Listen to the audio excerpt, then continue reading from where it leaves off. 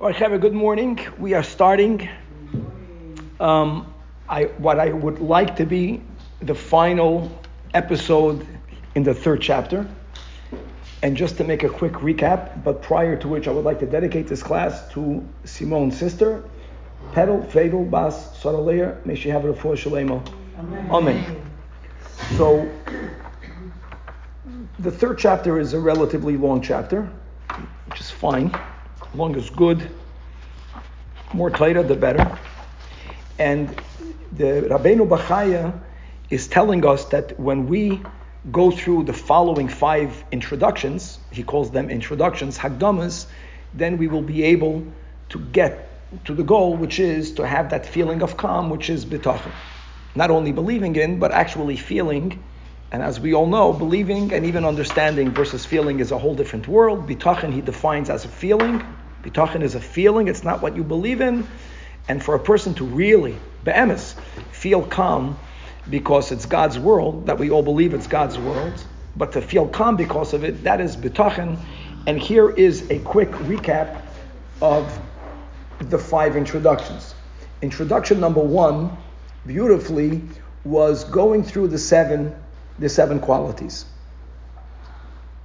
What are the 7 qualities? So whoever is using a Kahas Shar Bitachon, and Yasher Koyach to them, a phenomenal job. Just you can quickly go through the recap. It's on page 54. And he actually organizes it in the order that we are to go through when we are thinking about God, is that God is compassionate and loving, that God loves me and God wants my good, which makes it easier for me to give myself over to Him, that God is attentive. People can be compassionate and loving, but they're not attentive. They're compassionate and loving when they're on, but then they're tired. God never gets tired. Number 3, that God is almighty. Right? Some people are attentive, but they are unable to help. Some people cannot help you. They would like to help you. They would love to help you. They can't. God is mamash almighty. Number 4, that God is all-knowing. God is all-knowing is also important because I can want to help you and I can have good intentions and I can do something from my perspective for your good. And you know what? It was the worst thing that happened to you. We don't know what's going to be later. We really don't know. And we're going to leave that thought open because we're going to come back to it. When people very erroneously frame the question that we're going to learn today, why do bad things happen to good people? That's a fake question. That's a blasphemous question. Why do painful things happen to good people? That's the question. Why do good people suffer? That's the question. Bad, there's no bad, as we'll get to. Because God does everything for the good.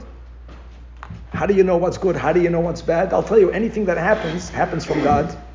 I believe there's only one God, not 2 gods. So if it happened from God. Then God does everything for the good.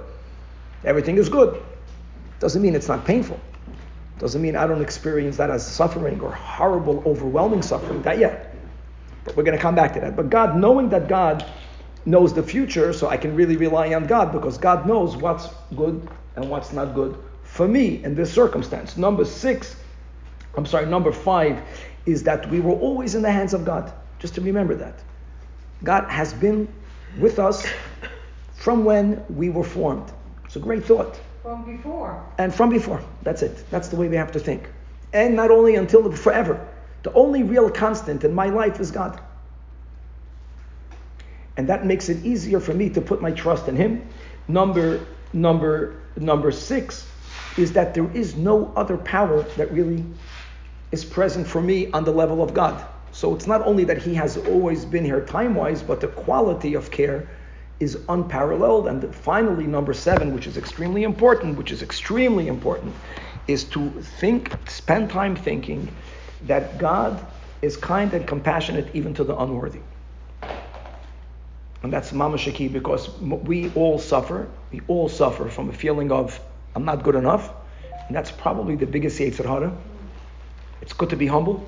100%, but the humble doesn't mean to feel like I'm unworthy. Unworthy is a horrible feeling. Most of people's failings in life, their part is because I didn't feel that I could, I didn't feel that I deserve, I felt undeserving.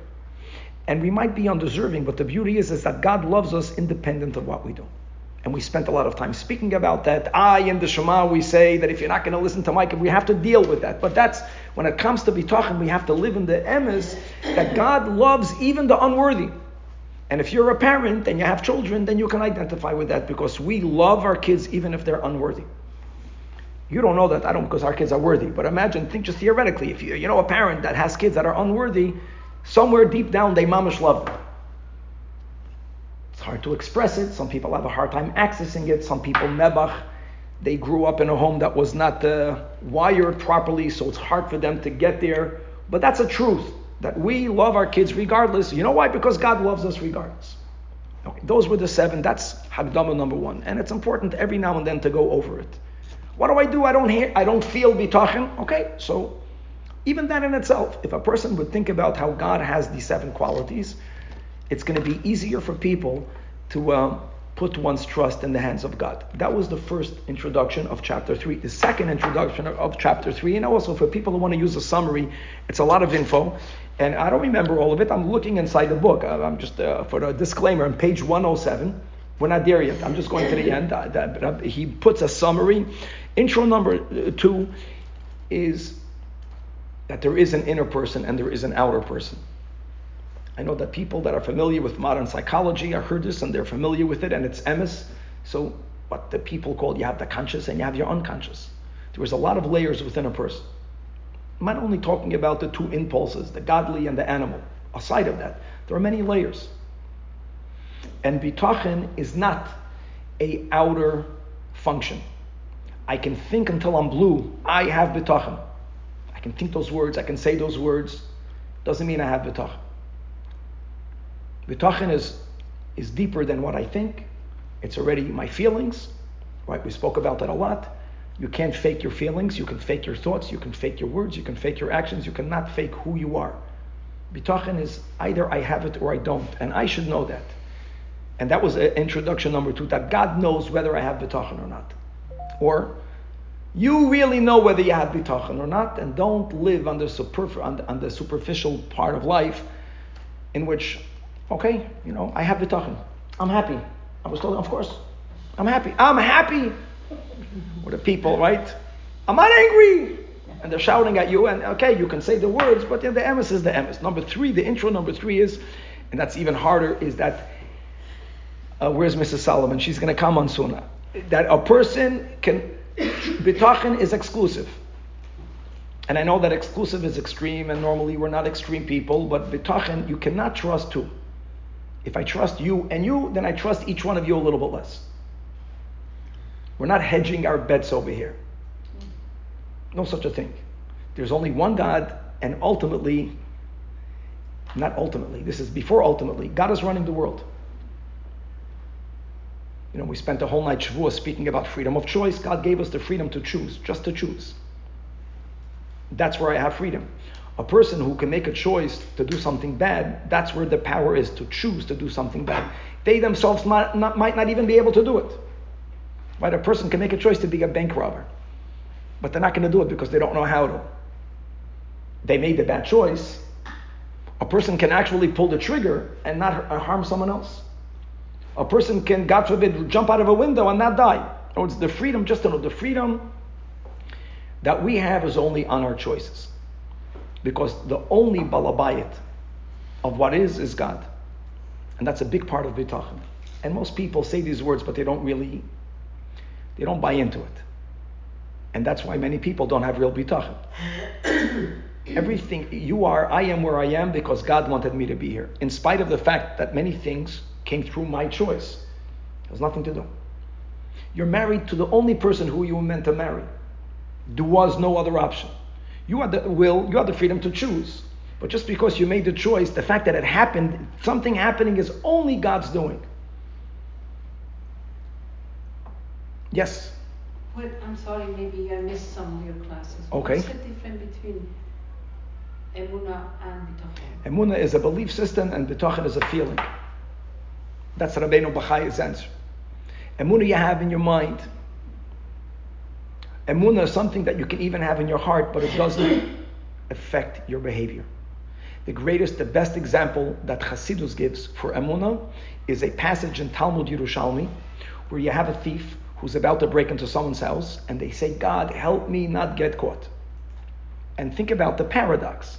This is a person who doesn't only believe in God, but they believe that God is listening to their prayers. Because I can believe in God and not that, but God is beyond me. No, then I wouldn't pray to God.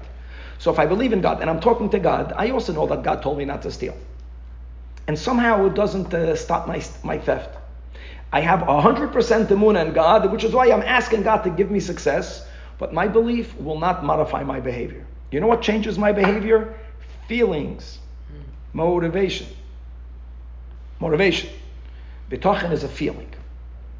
The feeling of completely at ease or not anxious. Anxiety comes from not having bitachon. Because when I fully give myself over, not only in my belief system, but in my heart, that I am in God's hands, and everything that God will do is for my good, everything that happened for me is for my good, I'm not going to have anxiety at all. How do I have bitachon? How do I know if I have bitachon? Not if I wake up and I think the words, if I feel calm. Menuchas hanefesh. That's the beginning of chapter number 1. Chapter number 1 is, right? Rabbeinu Bachaya says that bitachon is menuchas hanefesh. And we spoke about that in Mrs. Dower's house. Not that if you'll have bitachon, you will have menuchas hanefesh. It is menuchas hanefesh. It's a feeling. Okay, so intro number 4. Now we're getting close already to where we're at. Intro number 4 is that part of bitachon isn't only that I am in God's hands and everything that will happen is for sure going to be for the good. And no, bitachon also means that the plan that God has for me is for my good. What plan does God have for me? The mitzvahs. So he argues that if a person is not observant to the best of their ability, it means they don't have bitachon. Because if I am giving my life over to God, it has to be not only passively or emotionally, it also has to mean, as far as what's my responsibility? Well, who's going to write out the calendar of my day, right? Who makes the calendar? Who writes what am I going to do? God told me what I should do today. If I'm not going to do it, that means I'm not giving myself over fully to God. That means I don't have full bitachon. So this correlation, which was brilliant, between the choices that I make, even though we said that God will love me regardless, we explained why that doesn't contradict it. Me having bitachon also means that I'm fully in. Fully in meaning I'm going to be observant. Even though I'm aware that my animal soul right now wants to do something else, fine. That means I have my agenda and God has God's agenda. Okay, now which one will I choose? Bitachon by default will mean the more bitachon I have, the more I'm going to do what God wants. Won't be easy. I might not enjoy it, but I'll actually do what God wants because of my bitachon. Not to get rewarded, not to be worthy. No. But that is another way that I express my bitachon. Like you're asking, what's bitachon? One answer is not having anxiety. Introduction number 4 is what bitachon is? Doing what God wants because God wants it. Not for other reasons. Not because I think I'll get rewarded. That's shaloi lishma. Not to look good for the community. No, we're speaking of doing what God wants because that's another way of saying bitachon. And now we're up to intro number 5. So intro number 5, like we said, almost goes against everything until now. Everything until now was all based on the world being God's world. God's world. God is the shaker and the doer. God is the only one, which is true. Emes, Hashem Echad. Then he writes like this. Intro number 5, which is the paradox of bitachon. And it's good to be aware of the paradox. That which appears to be the opposite of bitachon is the understanding of the importance of me doing my part in this world. What do I mean by me doing my part? I'm going to use his words, the Valdika words, that look at the world and everything that God made, even the things that God does for you, some effort is needed on your part. Rabbeinu Bachaya says, the way he defines our lives, God makes every person with needs. One of the examples is food. But every time you read about the food, it's not just about food. We need to eat. Okay. And you know what? Even in the desert, when God gave us the manna, we still needed to put it in our mouths and chew. Which means that God made the world in a way that for me to meet the needs that God put in me, I have these needs, not because I chose to have these needs. God created me with these needs. There is a certain amount of effort that I must make in order for those needs to be met. God will set the conditions. God can make it harder. God can make it easier. But I have to do effort to be an active partner in the many steps, taking that which is in its raw state and making it into its shleimus state, in the context of meeting my need of eating, of getting the food ready to be eaten and then to eat it. Sometimes, like he gives an example, the water is there. All human effort is just to turn the wheel. Today would be to open up the faucet. Sometimes you have grain. Grain is not just a big opening. You have to take the grain and you have to go through the 11 steps that the Mishnah counts in Shabbos to get it from grain into a loaf of bread. But it's the same idea. It's one step or 11 steps, and those steps have to be made by mankind. And if we don't do it, we're not going to eat it. Not because God did not provide. God provided, but God purposefully creates the world in a way that we have to do our part. Some people like to use the word hishtadlus. We already explained many weeks ago, we in Chabad use a different choice of word, and that is we have to make a keli. And there's a reason why we use that expression. The word keli constantly reminds us, this is a keli, the cup, that all we are doing is making the keli. Right? Like, so for example, if you have your samavar and you have 6 spigots, just like an example, and a person says, oh, I want to have more water, so I'm going to put another spigot. Right? God tells me only work 6 days a week, but I want to work on Shabbat because I want more water. That's a great example that will show you. You can put a 7th spigot and you can put 1,000 spigots. Ain't no more water in the samavar. The water is God's water. We have to make the spigot. We make the keli.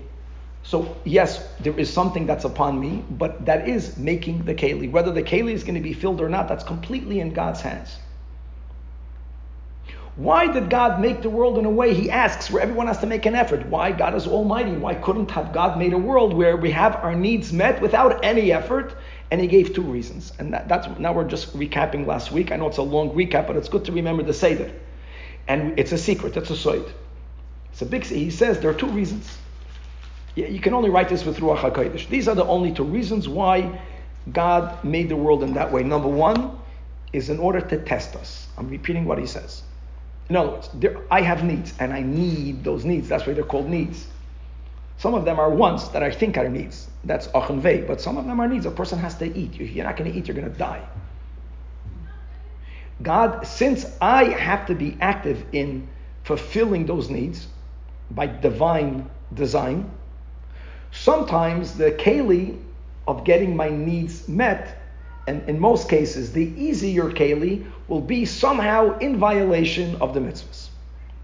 And the other way of getting my needs met will be doing everything that God wants, but it's going to appear, and then many times be a much more difficult road. And for some reason, part of our purpose being here is for us to be tested in a positive way. God knows the result. God knows exactly what I will do prior to the test. But a test means I don't know my own power, or I never exercise my own power. Take a person who potentially can run the marathon, but if they don't do the training, then they can't do it. And when they do the training and they run the marathon, they developed something that they always had in potential, but they never had in the actual. And that's one way of wording our whole mission over here. Everything that we are doing here, we're not creating something out of nothing. God gave me all of the koiches that I have, and as he did to every human being. But they are underdeveloped. They're not developed because they were never tested.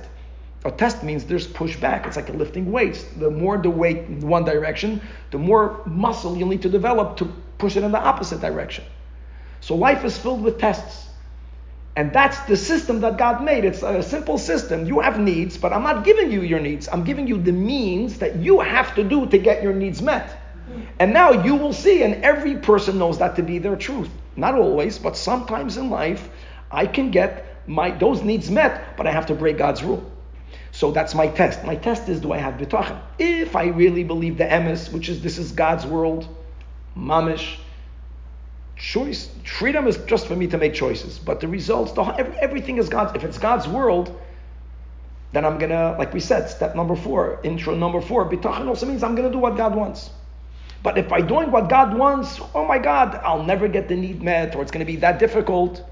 Speaking about, now obviously halachically, if a person is starving and their only food is treif, then God says eat the treif. We're speaking about, we all have that. And it's not so black and white always. God doesn't test people like us to go murder someone. We don't have such a Yetzer Hara. God is Gavaldik. God is your personal God. God knows exactly where I am at bidiyuk. And He knows that within the framework of halacha, there's a little bit better and a little bit lazy. And those will be my tests. Always, every day, a million tests. And most of them are very little. It's very rare that someone should have this test and we daven, God, please don't test me. Those are the tests that King David was tested with. David HaMelech tells God, Elokei Avraham, Elokei Yitzchak, Elokei Yaakov, why not Elokei David?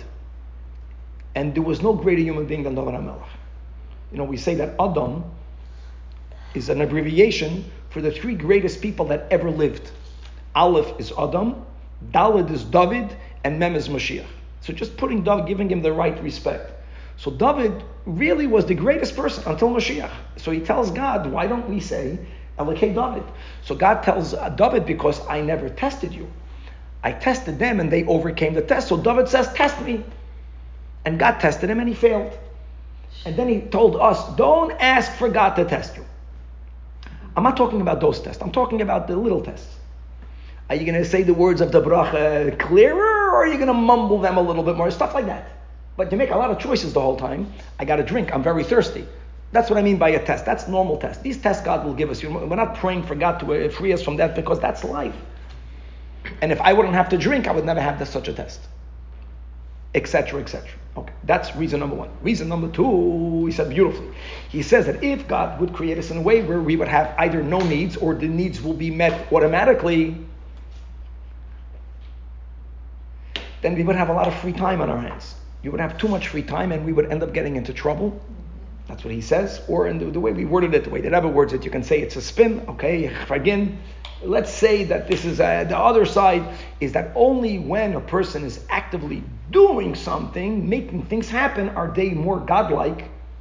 God is the creator. We cannot be creators like God, but when you feel, aha, I accomplished. And we all need to have that feeling, because we are a soul, and therefore we are like Hashem, and therefore God is a creator. We're only realizing our divine soul when we are creating. So God made a world in a way that we have to be creating. If not, you're not going to get your needs met. So we said, therefore, tzaddikim, they can create in the world of Torah. You can create in the world of chesed. Well, as long as you're doing something with your life. These were the two reasons. Tests, and if we would have too much free time, we would end up misbehaving in the negative. And he came to a big conclusion, and he made a big statement. He made a statement of truth, which doesn't align with our reality yet. His statement is, and therefore, now that you know the secret, these are the only two reasons why you have to work to get your needs met. Once a person reaches a place where they will not fail a test, once a person has proven that they overcome their tests, the normal tests, no one should be really tested. Once a person has proven that the more freedom of time, the more time that God gives me, I'm using that time to do good, or at least not to sin. Some of the time is me time, which is fine to a limit. Some of the time is I'm going to learn more Torah, I'll do more chesed. He says God will take away a lot of burdens of life from that person. God will do those steps for them. Sounds beautiful. So we get better, we get more connected. It's like a good cycle. We get more bitachon, we become more observant. God gives us a test. It's not even a test. It's God's world. I'm going to do what God wants, and I'm going to like doing what God wants. Okay? Then I'll have more freedom in the context of that the needs that God put in the world, I'll have them met for me almost without effort. And then I'll have more free time. And then I'm going to start using that free time to do more good things. So God is going to give me more free time. That is where we're up to. All of that sounds beautiful. The challenge is that that's not yet the current reality. Because if this would have been the current fact, then tzaddikim would have an easy life. And in the reverse, the wicked, who with their freedom of time and resources end up using them against what God would have wanted them to use them for, then God should have taken away from them all that freedom and resources. They should be occupied and busy making a living. And God will keep them out of trouble. And that's not the reality. I want to borrow words that Rabbi Manis Friedman uses, which are brilliant. Just the way he words it, is that you have truth and you have facts. I know it's semantic, but I like using these words. The truth is what we just said, what he said until now. The truth is that when a Yid, this can even be to a non-Yid, when a person is doing what God wants from him and from her, and when they have more freedom, they're using that for the benefit of God, and even what they're doing for themselves is not sinful, then God will give them more freedom, and God is going to alleviate more of their needs. It's going to be easier for them to meet those needs. That's the emes. That's true. That's the way it is. Fact is, it's factually not yet true. Right? A mother loves her child. That's emes. That's true. The fact is, some mothers throw their babies in a bin when they're born. That's a fact. Jews eat kosher. Jews don't eat chazer. That's emes. The fact is, some Jews are still not eating kosher. In other words, there is a disalignment between true, or the way things ought to be, which is the way things will be, and the way things are right now. And that disalignment calls out, evokes within us why. Why is it that way? And that's exactly where we're up to. We are on page 91, and the righteous suffer and the wicked prosper. And that's the biggest challenge and the biggest question. And I think there's a very important framing that the Rebbe introduced. I don't think any Jewish giant framed it the way I'll share at the end. This is the Torah of the Rebbe, which is extremely enlightening. But let's begin in the beginning, and then we'll build up to that. Baruch atah Adonai Eloheinu melech haolam v'amayim. Okay, so this is the $1 million question. The Im Yoimar Ha'omer, says Rabbeinu Bachaya, a person can come and tell us everything you said sounds beautiful, it's just not the fact.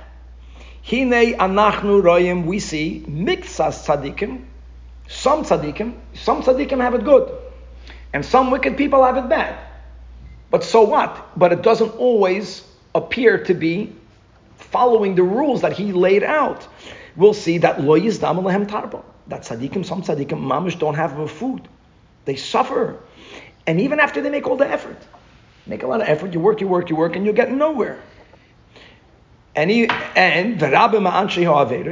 worse, many people that are filled with sins, bishalva, they have a life of tranquility, they have a life of good, they have a life of it's pleasant, and it's terrible because they have time, which is gold, which is life, and other resources, they further their wicked lifestyle, which brings a churban to the world.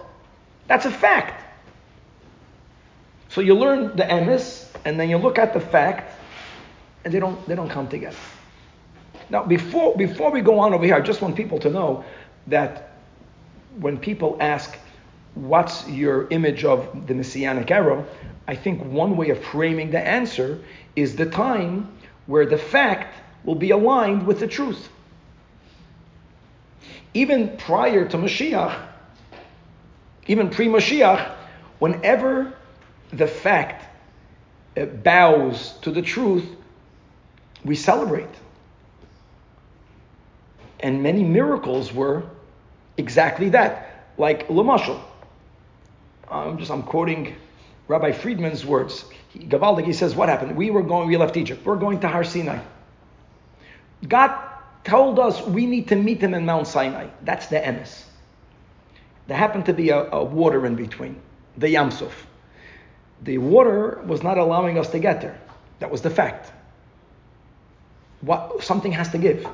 What gave? The waters opened up, and we went to where we needed to go. The fact acquiesced to the truth. Miracle. But it has to be the way, because the water doesn't need to be there. The truth is what needs to be. The truth is what God wants. And part of the march towards the Messianic era is, first of all, the awareness of how much of the fact is not aligned with the truth, and then our effort in getting it there. But part of our effort is to be in pain. It's not aligned. It's not working out. You have a tzaddik. He's not failing his tests. He's not wasting his time. So God Almighty, give the tzaddik more freedom. Or the opposite, which is probably even worse. How can the Rasha prosper? Oh. So he writes like this. He writes such beautiful words. And I want to go through the whole the end of the third chapter. So I'm going to just read the synopsis that he makes, which are great. There's 2 pages. I'm just going to read 95 in the bottom and 97 in the bottom. And let me just give one vart, which is so important to Chap. There isn't one answer for this question. There isn't one answer for this question. If there would have been one answer for the question, you would have heard it. You'll never hear an answer because there isn't one answer. There are many possible answers. And he goes through all the possible answers, and I don't even think that his list is exclusive. He's saying, we don't know. It could be. Let me give you many could be's. In page 95 in the bottom, in his synopsis, for a previous sin. When we say a previous sin, it can be from another life. We don't know what the person did in the past. Could be right now, not that God is angry at them, or God is, God forbid, taking revenge on them, but sometimes a person has to cleanse oneself from that stain, and some of the cleansing steps at times has to be something that we experience as painful. Number 2, to earn a bigger portion in the world to come, which means it's a test. How does the tzaddik react? Does he tell God, well, obviously, I can't have bitachon on you? I'm sorry, can you go back? Sure, we can go back. I missed one. That's okay. The first one is sometimes, we don't know. That tzaddik is undergoing currently, factually, a life of suffering because of some misbehavior that this individual, he or she did previously, can even mean in a previous life. Could be. That's number 1. Number 2, to earn a bigger portion in the world to come, which means that this itself is a test. This is the test. We're saying that God tests people. It's a big test. It's a big test. Iyuv, Rebbeinu Shalom was tested. And ultimately, no one is judging him. He couldn't take it. Avram Avinu was tested, and he's like unparalleled. Unparalleled the test that God gave to him, and he overcame the tests. Number 3, to teach others, to be an example for others, that in spite of the fact that the fact doesn't align with the truth, that means you have a question. Not all questions have answers, but if you don't have an answer, giving the wrong answer is a lot worse than saying the emes. I don't know the answer. So you end up serving as a role model that in spite of the fact that this does not make sense, I still have bitachon, and I'm still believing that only God is the master of the world and everything is for the good, even though it makes absolutely no sense, not in my mind and not in my heart. But I'm still faithful to God. As Yossel, I think his name was Rakever, very emotionally, one of the leaders of the Varsha uprising. Imagine what they went through and the courage that they had to fight against the Nazis, against all odds. And at the end, they were gassed. They lit everything afire, so they choked on the smoke. So he wrote a note, and he wrote at the note at the end, what a Yid, that's a Jew. He wrote to God what everything God did to him from his perspective was wrong. How this one got killed and that one got killed. And he says, and at the end, he tells God, everything that you could have done to make me denying you, you did. But he wrote, but you lose. This was published somewhere. Yeah, because he says, my final statement is that I believe that Shema Yisrael, Hashem Elokeinu, Hashem Echad. Like, wow. Like, unbelievable. So, he's teaching other people. Number 4, to display true righteousness. Just for himself. What does righteousness mean? It's not a theory. You actually display it when there's all reasons not to. And number 5, did not affect his surroundings appropriately. It's a punishment because even though you're Taka Tzaddik, you could have influenced others more, which is a common failing of greater people. Greater people have a much harder time relating to their surroundings, because the surroundings are never that great. Especially the Rebbe wants of us, the way Hasidim were advised not to live amongst the righteous. Who needs you amongst the righteous? There's already righteous. You go live amongst what you think is not the righteous. First of all, there's a lot of righteousness learned from the others, but you be the good role model. Or like the Rebbe used to say, if all the Yidden that believe in the Emes would go to the Holy Land, and it's a mitzvah, then what will happen? Then we're basically saying that all of the people that are not yet on the path are going to get assimilated. They're not allowed to do that. We can't abandon the ship. We have to live amongst others in order to influence them, and if we're not doing a good enough job, we can be judged for that. It's not an exclusive list, but that's one. Then on page 97, let's go to the opposite. How can wicked prosper? How can that be? He gives various potential answers. Number one, for a previous good deed.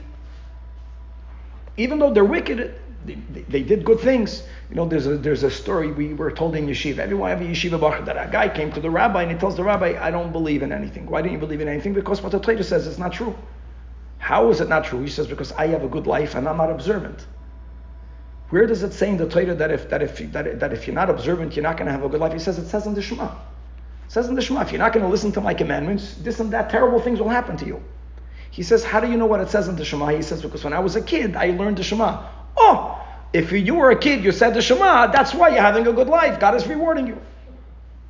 In other words, you're a wicked guy did epis good. So God is rewarding them. That means that all of the good that you did, you'll be rewarded. Number two, as a deposit for a righteous inheritor. How great is that? Some wicked people, God wants for them to amass a lot of, let's use wealth as an example, because now that they put it all together, now God can easily get it from this guy to the tzaddik, right? Whoever remembers the Talmudic story of Yosef Moicher Shabbos, right? So the wicked person became wealthy, and ultimately all the wealth he put a precious stone, and then that Yid that went on Mesiras Nefesh to buy the most expensive foods for Shabbos got that stone. Number three, as a cause for the greater punishment of death. I don't know what he means by this. This might be a misprint, so I'll come back to this next week. I don't know what he means. Number four, God has patience. You're witnessing God's patience. Now, why don't you have patience with me, God? First of all, God does. You just don't acknowledge it. Could be the wicked God is going to take away their resources, but God is patient. Number five, maybe this person's grandfather did something great. Maybe it's a reward for something that this person's grandmother did. We don't know. Number six, again, it's challenging us.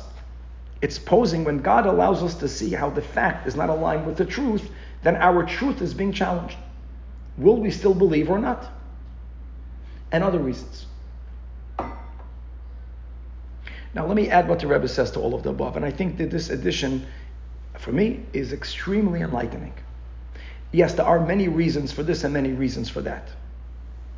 But let me frame this, and we all have to do that. What happens when a person actually knows the reason why someone is suffering? That's impossible, isn't it? Let's say that there's a tzaddik that is really a tzaddik who's really suffering, and let's say somehow you know, not the potential, maybe this, you know why they're suffering. What then? Well, there are two options. Either, okay, now it makes sense. Let them suffer. Or, even when you know why, you are still bothered by the reality that they're suffering. What Avraham Avinu demonstrated to us, his grandchildren, and to the midah that we should aspire to have, which is very important, is not to allow a reason for suffering to make you feel good with the suffering when it's someone else's suffering. That's a story in the Chumash. God tells Avraham Avinu, I am about to give Azazetz to the Sodomites. I'm going to overturn their cities. They're going to go through suffering and death because they're very, very wicked. Many people could react by saying, oh, yeah, they're very wicked. It makes a lot of sense. I'm behind you. You got my vote. God told him a reason. He didn't challenge the reason. He protested. He was grappling. Yeah, you can't do that. He was bothered even though he knew a reason.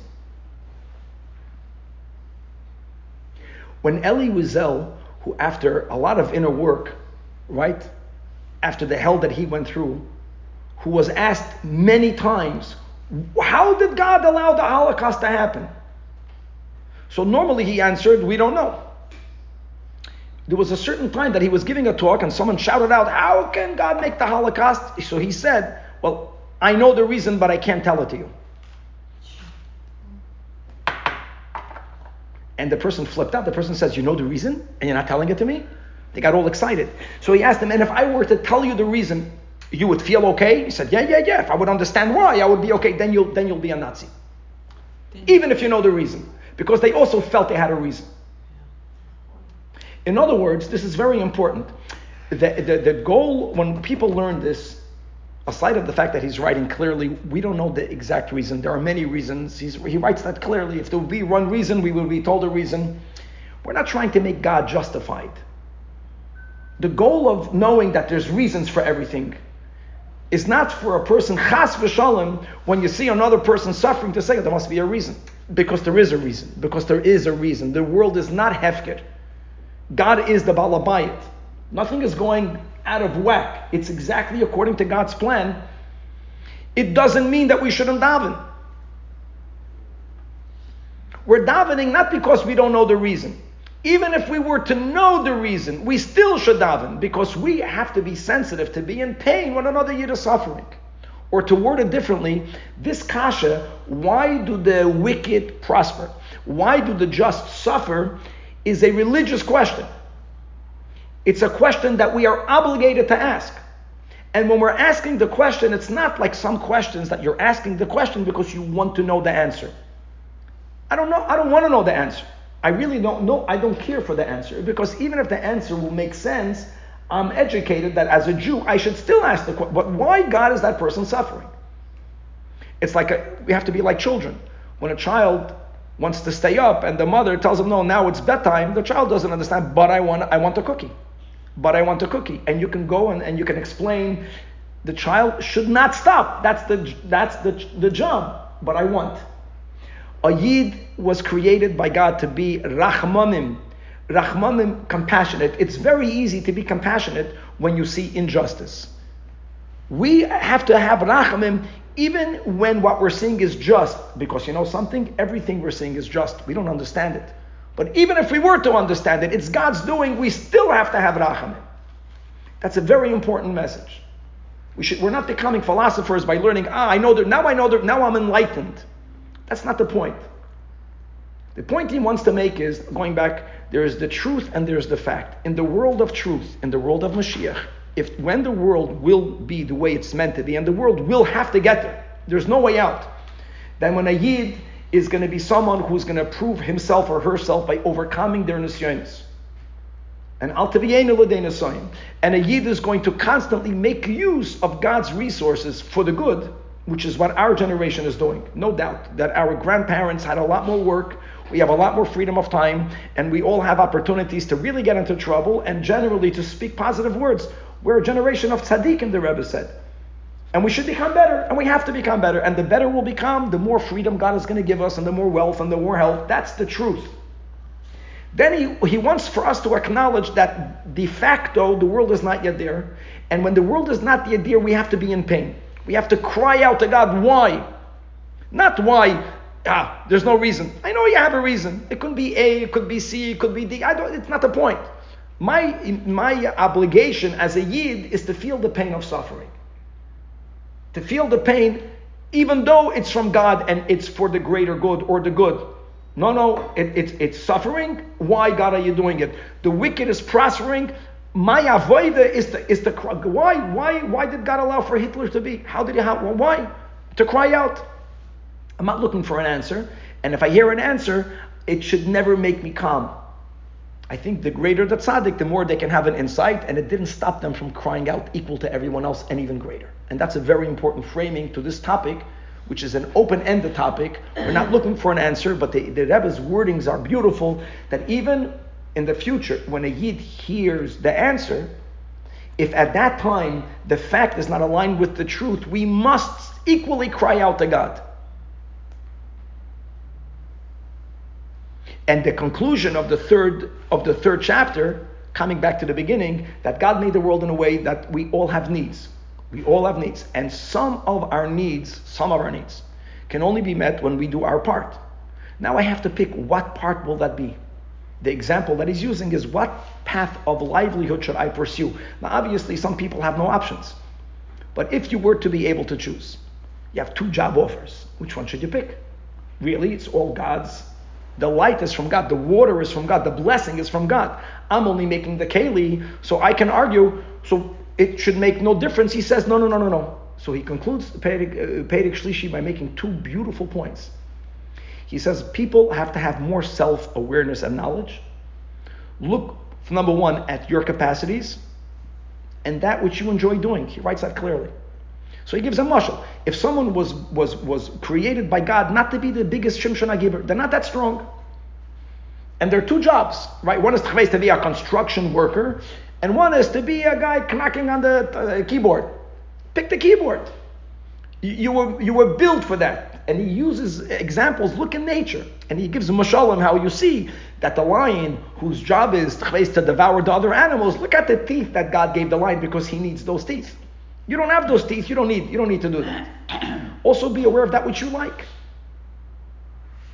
If your disposition, which was given to you by God, is that you enjoy A more than B, when you have such an option, not everyone has this option, then pursue that you know you enjoy doing more. There's nothing wrong with that. As long as I know that at the end of the day, all I am doing is making a keli. So if my preference did not realize itself, has nothing to do with the results. The results will be given to me regardless, as long as I'm working. As long as I undertake my achrayas, there is something for me to do. And even like we said, in the future, tzaddikim, they'll have to chew their food. God made us that way. Some effort will always be made. It's a matter of how much effort, how much not effort. If you get to pick and choose, I love that. Look at what you like. Look at your capacity. If God made you strong, then become a porter. So, by the way, some people have to do physical exercise. I know by my chaverim, if they're not going to do exercise, they'll become aggressive people. They were built to be the schleppers, not in a good way, to do manual labor. Manual labor is very healthy for people that were built for it. God forbid, if a person was not built with that koyach, manual labor will break them. They'll die young. So look at how God made you, and always remember that it's all a keli. And Bichlal, he always advocates to do that which takes up the least amount of time. Great advice. Halavai, I mean, everyone has that theory, but he knocks it in because God is going to bless you. Go ahead. I had a question about asking God for mercy, rachamim, for people who are suffering. Yeah. So every time I think about it, I said, that indicates that I have more rachamim than Hashem. No. And He is more rachamim than me. No. That's the whole point. No. God is doing what God needs to do. And part of our reaction is that if, from our perception, they're suffering, it really has to bother us. It has to hurt us. When you give your child a vaccine, for those people, I'm not advocating vaccines, it's a controversy we're living in Beinu B'chai, but let's say that it's a mitzvah to give your kid a vaccine or a shot. Well, it is for polio, I think. Yeah, okay, fine. I give my kids vaccines. I don't want to get there, see? But I'm just saying today, I don't want people get sidetracked. And you're holding your kid, and they are of the age that they know that a shot, that kid, gefährlich, they're tzittening. I have rachmanas. It's not a contradiction. I know I'm doing my kid the biggest mitzvah. I'm saving my kid from getting paralyzed from polio. It has to be done. I don't have a better way of doing it without injecting something. And the emes is, it's not that painful. But together with the psychological, with this, okay, so it's not a contradiction. You know this is for the good, and you have rachmanas. That's the point. That's the point that everyone wants to make. Just because you know the reason why someone suffers should not take away 1 ounce of our pain that someone else is suffering. And I think that's also why God doesn't want us to know the reason. Because we could become cruel people. If I will understand bidiyuk what God understands, that I know why that person is undergoing that because of X, Y, and Z, I'll lose my humanity. God does not want me to lose my humanity, so God keeps it a secret. No one knows why they're suffering, so people are bothered.